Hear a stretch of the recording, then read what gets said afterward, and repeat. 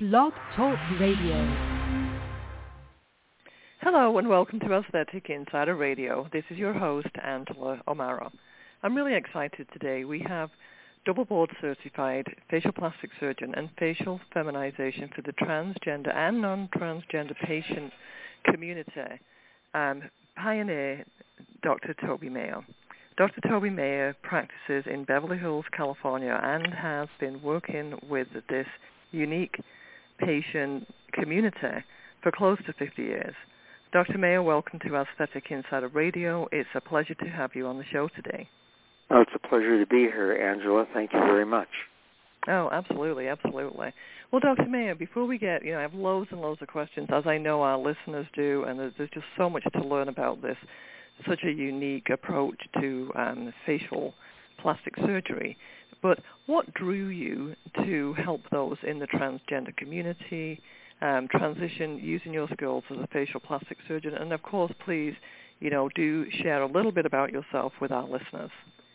Okay. Well, 50 years ago, transgender patients were in the closet. And I thought when I did my first one 50 years ago, I thought I was doing the third transgender patient in the world. After Renee Richards and Christine Jorgensen. But it turns out that patient, where I did her hair and hairline lowering and a bunch of feminizations, she also asked me about, is there a way to do her voice? And I said, well, I had an idea and I thought it would work. She said, I'll sign whatever you want. And it worked beyond my wildest dreams and continues to today. But through that patient, I started having more and more patients. And I quickly realized this was more than just a few people. This community wanted the same thing that all of us want. They wanted to feel better within themselves. And that was the only difference that I saw. So I had no pre-existing opinion of, oh, this is a strange group, or, oh, what people ask me, what is the secret with these transgender patients? I said, oh, they're human beings like you and me, and they just want to love another human being and be left alone. Yeah. And they want to feel comfortable within themselves. So that was the start. Yeah, and I do find that fascinating. And of course, now, they're not in the closet in the way that they were, although I do think the search for finding a good facial feminization expert is just probably as difficult as it was back then.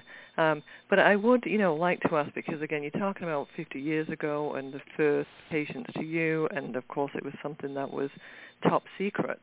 But how was it perceived by other surgeons in the aesthetic industry when you first began? Yeah, plastic surgeons, there were only 2 of us in the country for the first 35 years that did facial feminization surgery because plastic surgeons did not want, quote, those people in their practice. And so they actually would refer patients to me for facial feminization surgery. Fortunately, with LGBT issues and people realizing these are the same people as us, they just feel differently inside because no one would undertake this transformation unless they felt profoundly that they were trapped in the wrong body.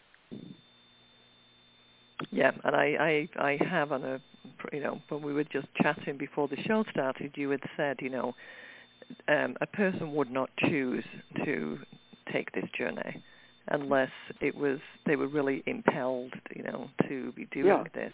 It chooses them. Yeah, it chooses them. They don't choose it. So as this has become more open, and now we have transgender patients that come out now as doctors, lawyers, etc.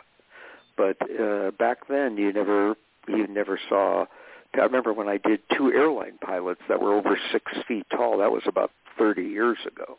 And I thought that was, wow, the airlines let them go ahead and be pilots as transgender women. So that was terrific. Yeah, that is terrific. Well, over the years, again, because I think that we've seen massive changes just across the board in everything representing the LGBTQ community, and changes that will continue even today and beyond, I'm sure. But over the years, what have you learned about working with this community that can help patients who are seeking facial feminization surgery from a safe and successful, point of view, and of course your years of experience?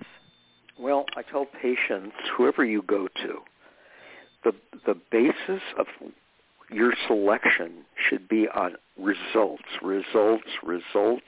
lack of complications, reviews that are all excellent. Everybody can have a strange patient, but usually they would stand out. Fortunately, I'm able to eliminate those patients because they have unrealistic expectations, just like heterosexual patients do. So those have to be eliminated because you'll never make them happy. But, patients who are transgender should be looking for the actual results. Making things smaller is not the key. It's the proportion and adjusting proportion. So very often I find that transgender patients today are upsold procedures that they should not have. They don't really feminize the face. They may make something smaller, but angle of jaw reduction I don't feel does anything except make the patients look odd. So patients have to be very careful and look at results to see, does this result look natural? And then look at the reviews that the doctor has by those patients, and then try to match those particular two. Both of those should be high satisfaction and lack of negative reviews. And then when they look at the picture, they go, wow, that looked like a guy before. Now this looks like a really good-looking woman. And you're not going to get the same result on every patient. And then the key is patient selection. If I feel I cannot make the patient, whether they're transgender or not, happy within themselves with this change, I refuse to do them because they won't be happy.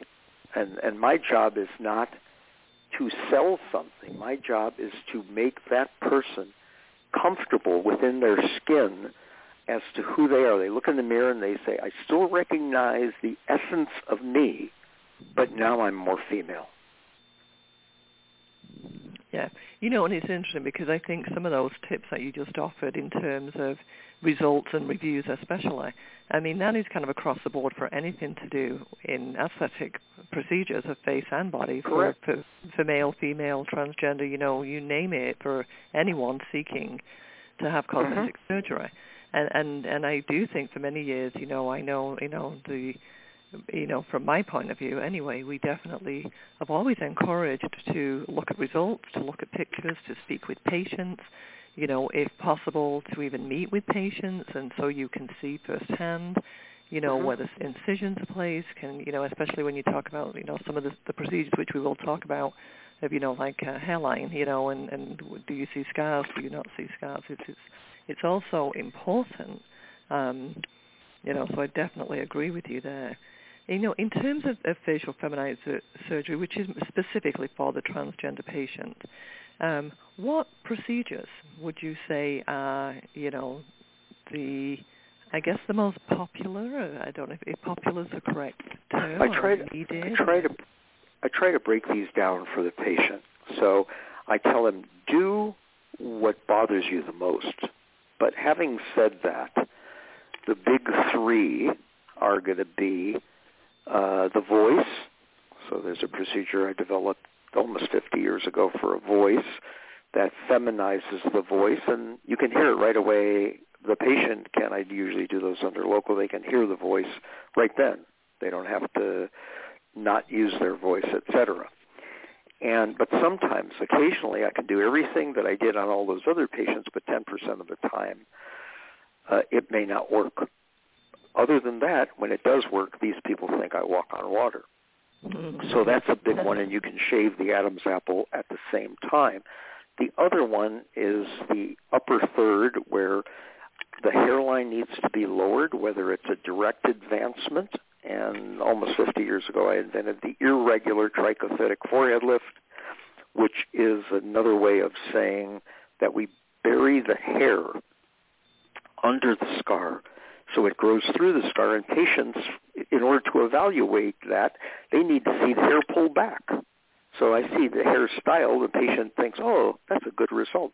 But if they were to see it with the hair pulled back, they go, oh, my God, that patient has a terrible scar there.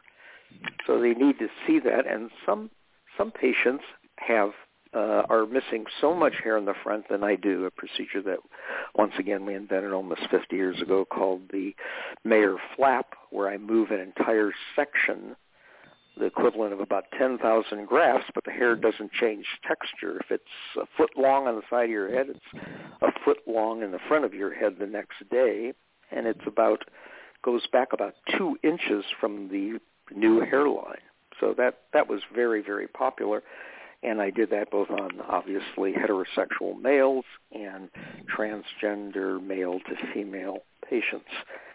So most of them just need a hairline advancement, and at the same time I advance the hairline, I put the brows in a female position, but not making them look like kabuki dancers where it's pulled up at the side and they look like an evil wizard.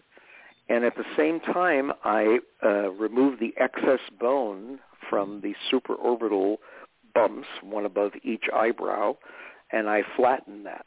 And so by doing that, I can make them absolutely flat, and they don't need to have the bone removed and put back. That was the other gentleman who developed his approach 50 years ago, and I went, why do you do that? We can just burr it down. So that's a big one. When you change the brow position, you lift the brows and you remove the excess supraorbital bone and lower the hairline. That's a big one. Whether you use a direct advancement, sometimes I put a tissue expander under the scalp if they have enough hair, just to blow it up and be able to advance the hairline. But if they don't have any hair in that entire frontal area, then I use a Mayer flap to do that.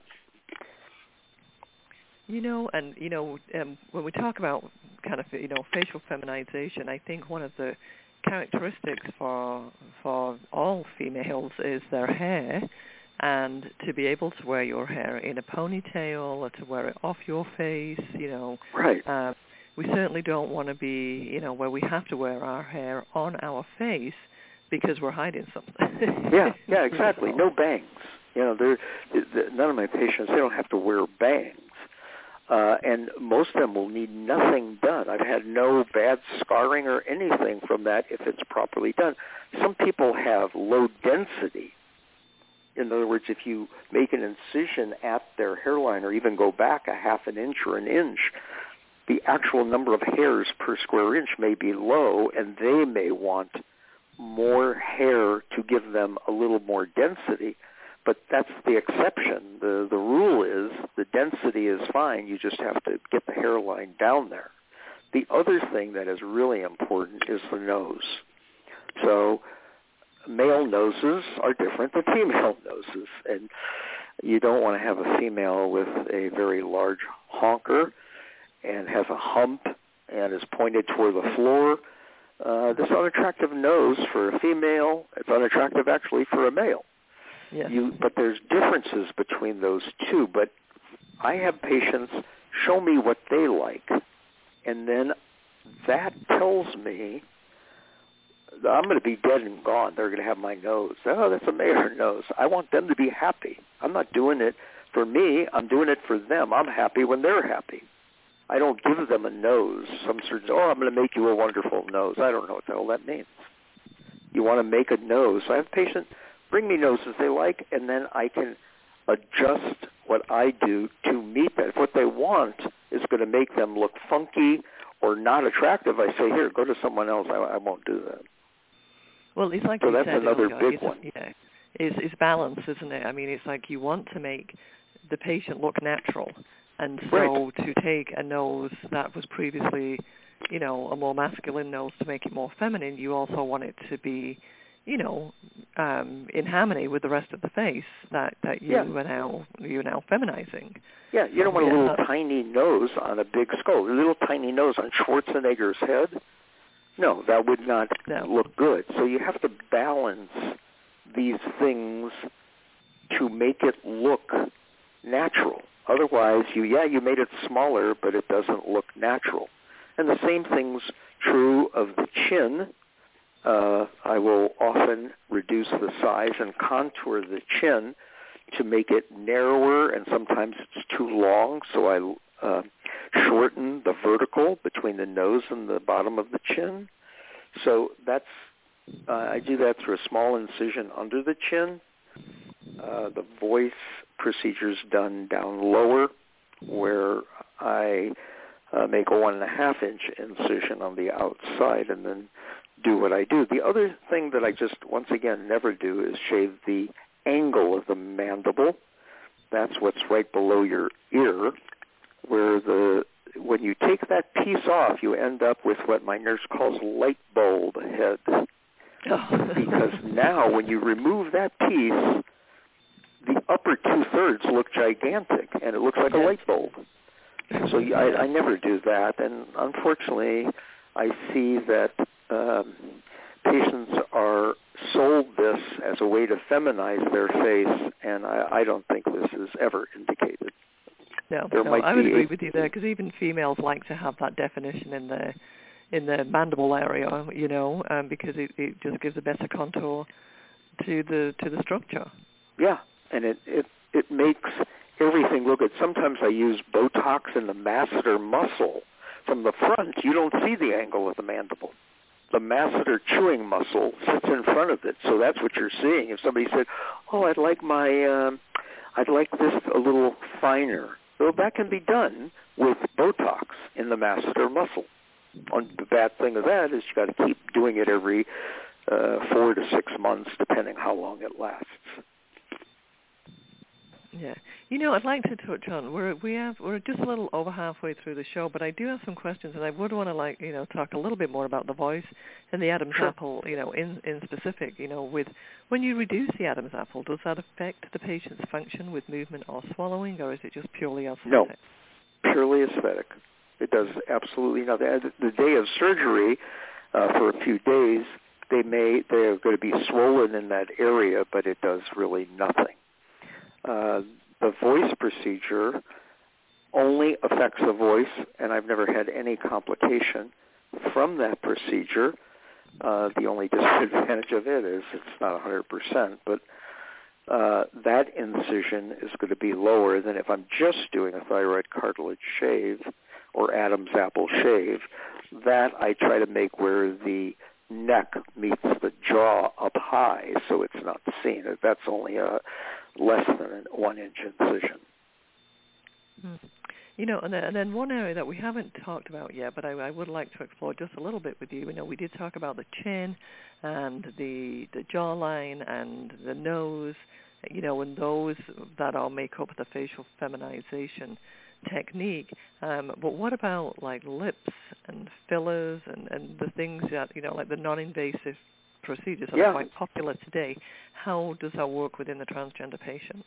Okay, so that part of that whole complex also, and we're not talking about aging. Aging surgery, whether you're transgender or non-transgender, aging surgery is aging surgery. You need a facelift, and with or without fat and muscle removal to do that. Tightening, moving the muscle back with a facelift and removing excess. That's going to be the same. But in patients who are, let's say, under 40, very rarely that one would need that surgery. But I do cheek implants frequently because many patients don't have the high cheekbone that women like. Sometimes I sculpt I only use silicone implants for that because they're permanent, they're symmetrical, and they have a very, very safe use. I've used those for almost 50 years, and that's With better antibiotics, the only possible thing you're going to have with that is a rare infection, in which case you'd take it out and put it back in. But with better antibiotics, it's been quite a while since we've had one of those. Same thing you would have with a chin implant. It's going to be very rare. What's happened, though, with COVID, everybody's staring at the screen, and someone said lip lift, because I've used lip lifts for older patients of whatever type, and then especially for transgender patients. But lip lifts are to give you a little tooth show and reduce the distance between the red part of the lip and the bottom of the nose. When I do that, the incision is all up inside the nose, not outside, especially not outside the nostrils, because that can leave bad scars because you have a lot of sebaceous glands. So I use an M-type incision for that, and everything's inside the nose except for a little line where the bottom of the nose meets the upper lip. And I've never revised one or been asked to, and I've done that for almost 50 years. What's happened, though, and then if someone has thin red in their lips, that can be augmented with filler, or my preference is fat. So sometimes I do runners that have no fat. So then they can either have fillers, or I use tissue from the forehead that I've removed when I've lowered their hairline. I remove the skin and use the other stuff. It's a medical expression, stuff, that I thread through the lips to give them the fullness. But my preference is fat. Having said all that, way too much upselling of this going on. I see patients who, besides bad results from poor work, their lines are not a fine line. They're quite visible, and some people combine that with getting horrendous results that when I show that to a patient, they go, oh, my God, that's how bad is. So having said that, somebody will tell me, oh, this is like 14 millimeters. I think it should be 12 millimeters. Who sees that? People are so preoccupied. They got nothing to do. I say, go do something. You are you're talking about some little thing that no one sees besides you. If it's a long male upper lip and a thin red, yes, no question. They need a lip lift and fat to the red to make it look more feminine. But the ones I'm seeing are well within normal for a female. Yeah. And this is in the entire community. So there's a lot of upselling of this, and the patient doesn't realize what they got, especially if they get a bullhorn and they get a scar around their nostril. They go, oh, my God, I went in to look better. Now I look god awful. This little thing that bothered me, I wish I never did that. And there's so many of those that I see that have had fat injected in their cheeks or in their outside the red part of the lip. So patients have to be very, very careful, because these can leave horrendous results for a little gain. We like operations that give you a tremendous gain with virtually no risk. That's a good operation. When it's even, or you go, why would you do that? Why would you take a risk that could leave you with something you're not going to be able to fix? That's the other thing. Can you fix it? Fat is easy to put into a face. Impossible to get out. You can't just suck it out. You can put it in with a syringe very easily. But now if you have an irregularity between the two sides, then you're okay, well, we'll try to add a little filler. Oh, we'll put a little more fat. Oh, now that side's too much. Or now we'll go to the other, and you chase your tail about these things. Yeah, and then the patient says, God, I wish I never started this. So that's a cautionary tale. Yeah, and I do think, right, as at this time that we're speaking, the aesthetic cosmetic surgery and non-invasive treatment market is at its all-time high, I think, in the history of aesthetics. And with that, it does bring increased competition amongst doctors, and it also brings doctors who want to define themselves as doing something different, as in techniques that, perhaps, yes, you do in certain cases, they do all the time because it's how they're trying to define themselves as being different and unique. And so I do think, your comments about reading reviews, looking at results, talking to patients, again, because the last thing that you want is to have complications, or not you want, or for you to have to work on complications. And again, for this community, because it has grown, and it's grown because of the confidence of patients who have been able to find a doctor such as you, that, there's more accessibility to other surgeons who see this as another market, to sell to, rather than a calling, which I think is how you began in the first place. Is that correct? I'm a doctor. I'm not a salesperson. I'm a doctor first.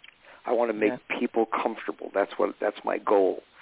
And you hit the nail on the head. I don't think what I do is rocket science. It's I look at what some other people do, and sculptors, etc., and I go, wow, look at that. That is just brilliant. I don't consider what I do, it's teachable. I've taught the irregular trichophytic forehead lift and the flap surgery and stuff for almost 30, 40 years of teaching it.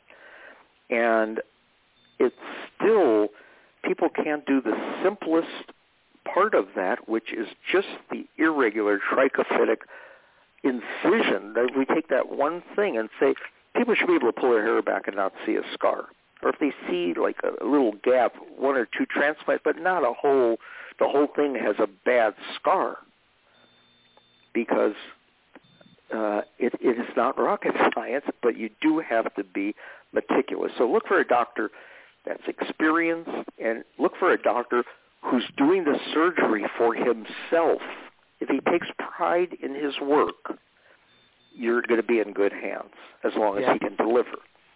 But doctors that don't take pride in what they do, it's a crapshoot. It's like, oh, yeah, this famous person, forget that.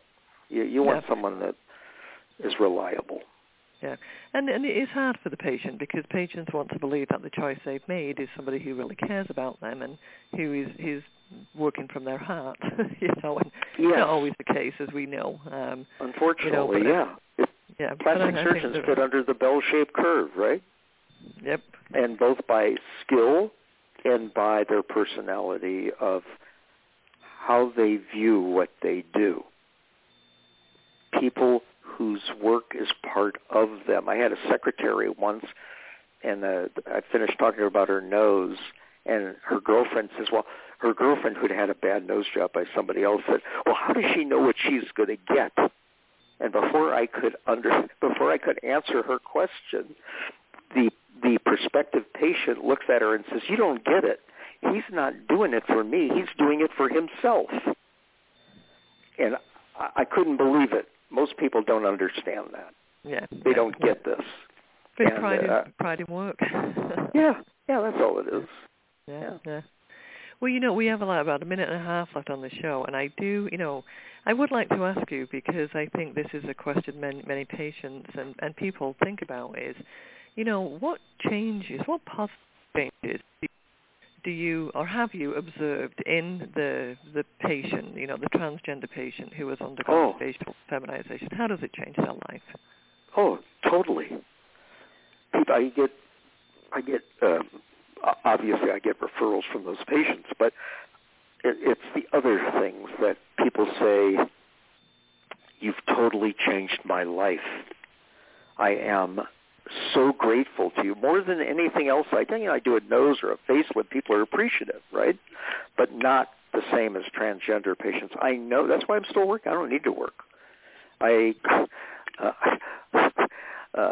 long as I can play polo and work, then it's a good deal. But it is the key that they need to realize their dream of being who they are, and it completes that process. So I'm grateful that I'm able to give them this more than they are grateful that I'm doing it, or close to the same, whatever you want to call it. Yeah. But Well, it's a privilege for me to be able to do that. I consider myself very, very fortunate.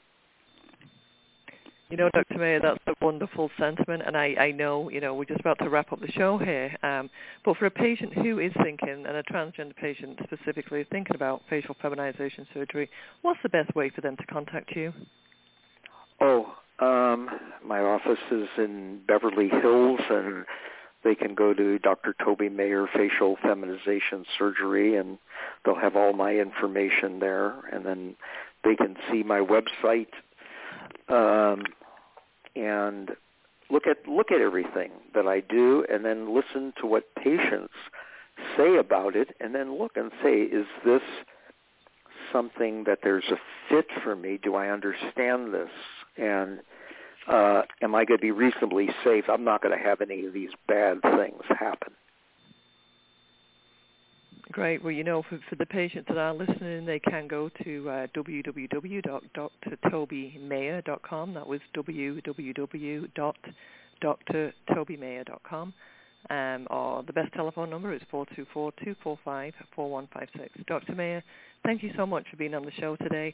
I know this is part one of a two-part series, and I will be having you back on the show next week with a transgender patient, Jordan, who has herself had a tremendous journey to success, and I really can't wait for our next show together. Thank you so much. You're more than welcome. It's a privilege. Thank you, Absolutely. Angela. Well, I'll see you on the next show. Thank you. I'll see you next week. Yeah. Bye-bye. Bye-bye.